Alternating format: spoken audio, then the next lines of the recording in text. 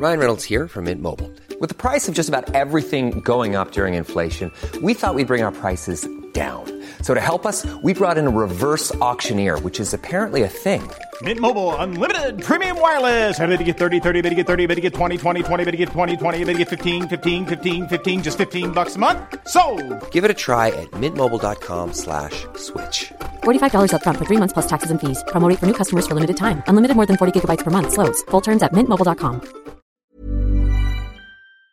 Hi, I'm Lawrence Dallaglio, host of the Evening Standard Rugby Podcast, brought to you in partnership with QBE Business Insurance. The show is available to listen to now and right up to the end of the season, when the winners of the Champions Cup will be crowned at Tottenham Hotspur Stadium, and the fight for the Premiership title will be decided at Twickenham.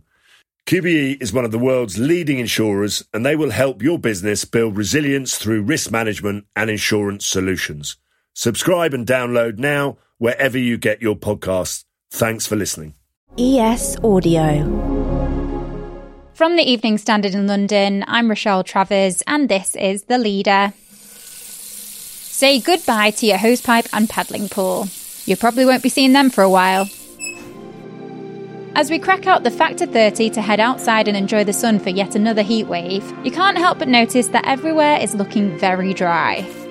In a collective groan felt across the capital, Thames Water announced restrictions would be coming in soon, following the hot weather and lack of rain this year. Water sources are looking extremely depleted. Our parks and green spaces are no longer, well, green. And there's no sign of rain on the horizon. So, could London run dry? Hannah Cloak is a professor of hydrology, climate expert and natural hazards researcher at the University of Reading.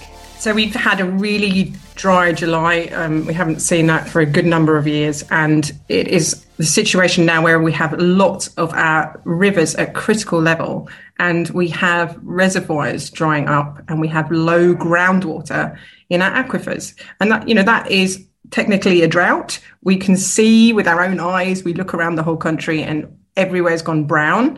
Everybody's gardens are suffering, and we've got water restrictions in place. So this is a critical point. And what we're really worried about, I think, is what's happening over the winter. So if we now get a dry winter, we could be in a very serious drought come next summer. And that's what I think everybody is particularly concerned about. But right now, we're concerned about, bringing on water restrictions and trying to save that water that we've got left. So are we technically in a drought? If not, what does it take to be classified as one? There's lots of different definitions of drought.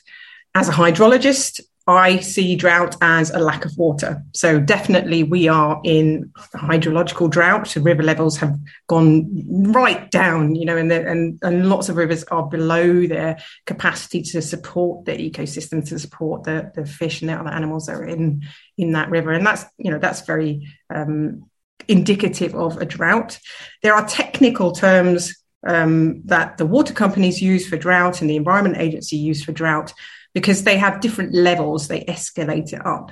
And that's because they need to take different actions at different times to reduce water use, or to make sure that you can put restrictions in place, or to take extra water out, even if that's going to damage the wildlife around the rivers, because we have to support getting drinking water to people and making sure crops can get enough water so we can grow our food.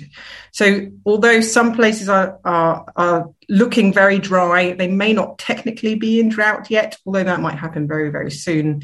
But as a hydrologist, it's a drought to me. What are some of the biggest issues with the levels of dryness we're currently seeing? When we don't have enough water in our rivers, when we don't have enough water in our soil, that can cause a whole raft of problems. And one of the most ironic problems is it actually causes more water leaks for the water companies, because the ground is cracking and drying, and that often causes the pipes to burst and rupture. And that's a really frustrating situation to be in when we're trying to conserve as much water as possible. Some of the wider effects are, we have real problems growing our crops, and some places are trying to mitigate that with early harvesting, but there's going to be some damage really to our agricultural sector because of this. And also making sure we've got enough food to feed the animals when we're talking about livestock. We also see, of course, our gardens disintegrating in front of our eyes. It's really difficult, particularly during lockdown. I know that I put together some really quite beautiful flowers so that I could look at them and then they would make me feel better. And I know a lot of people around the country are also in that situation where they've been looking after these gardens so carefully. And they are drying out and they do need that extra water, but we don't want to be using hose pipes of drinking water to keep those flowers alive. So it's a very difficult situation in that type of thing.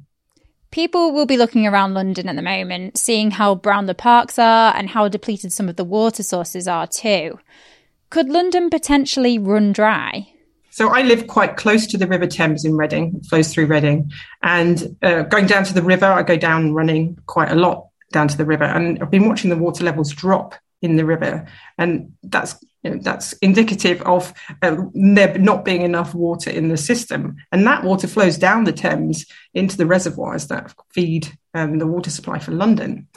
And we've seen the head of the Thames dry up quite a long way downstream. And that's quite unusual. And certainly I don't think I've seen it that far downstream before. And so the water from the ground is not feeding the River Thames because there's nothing left. It's kind of run out. And that water then goes into the reservoirs which feed London. So if it keeps on like that, if we don't get the rain to replenish the aquifers and to run off into the River Thames, then there will be a water shortage problem in London. That's how it works. And is that the same for other parts of the country too? So when we think about rivers and we think about reservoirs and maybe pumping water out of the ground, that's how we get our water. That's where the water comes from. It doesn't magically come out of the tap. So we have to think about the landscape and what's underneath our feet and how much water is in all of that soil and rock and in the rivers. And we can see across the country, in lots of different parts of the country, low river levels, low water tables, so our aquifers where we store our water under the ground, they are low. Reservoirs at a very low level, which means we've got widespread problems with water supply. How does this year compare to others? Is it exceptionally dry? It has been a very dry start to the year, and we haven't seen some dryness like this since 1976. It depends how you measure it, but certainly it is a significantly dry year. That in itself is okay. You know, we do have some measures in place to deal with that in terms of conserving the water we have left. It is thinking about the future and what's going to happen over the winter. What happens if we don't get rainfall over the winter? That is what we're really worried about. Do you think we're prepared enough if the dry conditions continue? One thing that is noticeable is these huge amounts of water leaks that we've got going on. We are pumping basically drinking water into the street and letting it run off into our drainage systems. So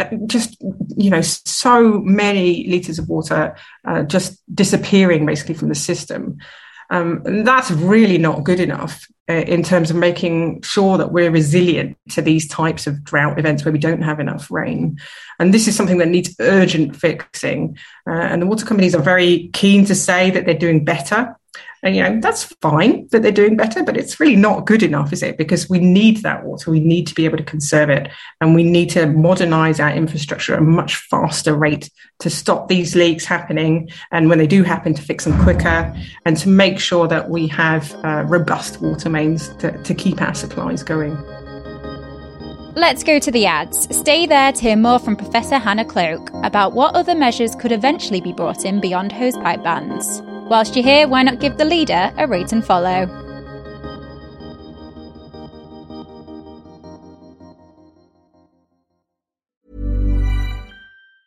Hey, I'm Ryan Reynolds. Recently, I asked Mint Mobile's legal team if big wireless companies are allowed to raise prices due to inflation. They said yes. And then when I asked if raising prices technically violates those onerous 2-year contracts, they said, "What the f*** are you talking about, you insane Hollywood ass?" So to recap, we're cutting the price of Mint Unlimited from $30 a month to just $15 a month. Give it a try at mintmobile.com/switch. $45 up front for 3 months plus taxes and fees. Promo rate for new customers for limited time. Unlimited more than 40 gigabytes per month. Slows full terms at mintmobile.com. Hi, I'm Lawrence Dallaglio, host of the Evening Standard Rugby Podcast, brought to you in partnership with QBE Business Insurance. The show is available to listen to now and right up to the end of the season, when the winners of the Champions Cup will be crowned at Tottenham Hotspur Stadium and the fight for the Premiership title will be decided at Twickenham. QBE is one of the world's leading insurers, and they will help your business build resilience through risk management and insurance solutions. Subscribe and download now wherever you get your podcasts. Thanks for listening. Welcome back. Professor Cloak, most people will have seen hosepipe bans making headlines across the country. Thames Water announced we would be getting one in London. Are hosepipe bans actually effective? Everybody should be doing their bit to conserve water. It is really difficult if you go out and you see water leaks going on, or you see huge amounts of water being sprayed over crops in the middle of the day, and it's very frustrating to look at. But it is important that we all take this seriously. And I'm certainly not using a hosepipe already, even though we're not in a hosepipe ban quite yet. Because it's not right, because it's drinking water, and really those essential things that you can do, you don't need a hose pipe for. The car can just stay dirty, or my grass will just go brown. It will recover when this drought has finished. Drinking water, conserving the drinking water supply is more important, and everybody should be taking shorter showers and really getting those taps fixed as well. Those are easy, low-hanging fruit. Everybody can do this. Away from hosepipe bans then, are there further restrictions that could be brought in? Yeah, there's a whole tier of restrictions. If it gets really bad, then, we get standpipes and you have to go and collect your water. And that's a very serious situation. And other serious things that could happen, we might have to switch off some of the water for farmers to use. So then they won't be able to grow their crops. And there's a lot of damage and frustration would result from that. If we get to that stage, then, that is a serious level of drought. I'm hoping that we don't get to that stage. And I would hope that if we take some action now with hosepipe bans and really implementing, repairing leaks and conserving water wherever we can, then we can avoid that situation. How long could this all go on for? I know I'm essentially asking you to predict the future here. It is hard to predict when the end of this particular drought period will be. There's a possibility we could get some rain in the next few months and then it will all be over. I mean, we've seen before, we've flipped from a drought into a flood period before, and that could happen this winter.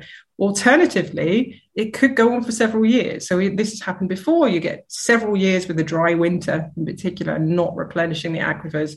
And then we could be in a very serious situation indeed. So I think that one of the things about this drought, it's shown us that we don't really have this robust infrastructure. We are seeing loads of water leaks. We're seeing restrictions come in possibly a little bit too late, actually, to conserve the water. We're seeing reservoirs run dry. So we don't really have the resilience built into the system. And that's kind of the same thing for heat waves that we've been seeing. We don't have a robust infrastructure for heat waves either. We've seen railway lines buckling, roads melting, and housing not up to scratch to deal with the extreme heat. And the same for floods. So if we get heavy thunderstorms at the end of this heat wave, we know that there have been floods. In London, there were some very serious heavy rain floods that flooded shops and homes. And we don't have the drainage systems to cope with these types of heavy rainfall. So it does suggest that we have a major problem particularly with our cities and our towns, in dealing with these extreme weather events. And that's it from The Leader. This podcast is back tomorrow at 4 p.m.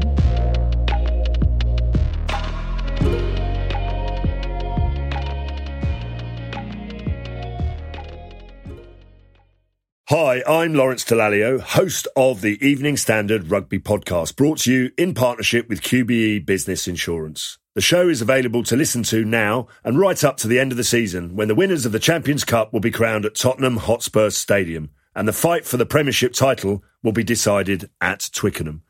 QBE is one of the world's leading insurers, and they will help your business build resilience through risk management and insurance solutions. Subscribe and download now wherever you get your podcasts. Thanks for listening. Even when we're on a budget, we still deserve nice things. Quince is a place to scoop up stunning high-end goods for 50 to 80% less than similar brands. They have buttery soft cashmere sweaters starting at $50, luxurious Italian leather bags, and so much more. Plus, Quince only works with factories that use safe, ethical, and responsible manufacturing. Get the high-end goods you'll love without the high price tag with Quince. Go to quince.com/style for free shipping and 365-day returns.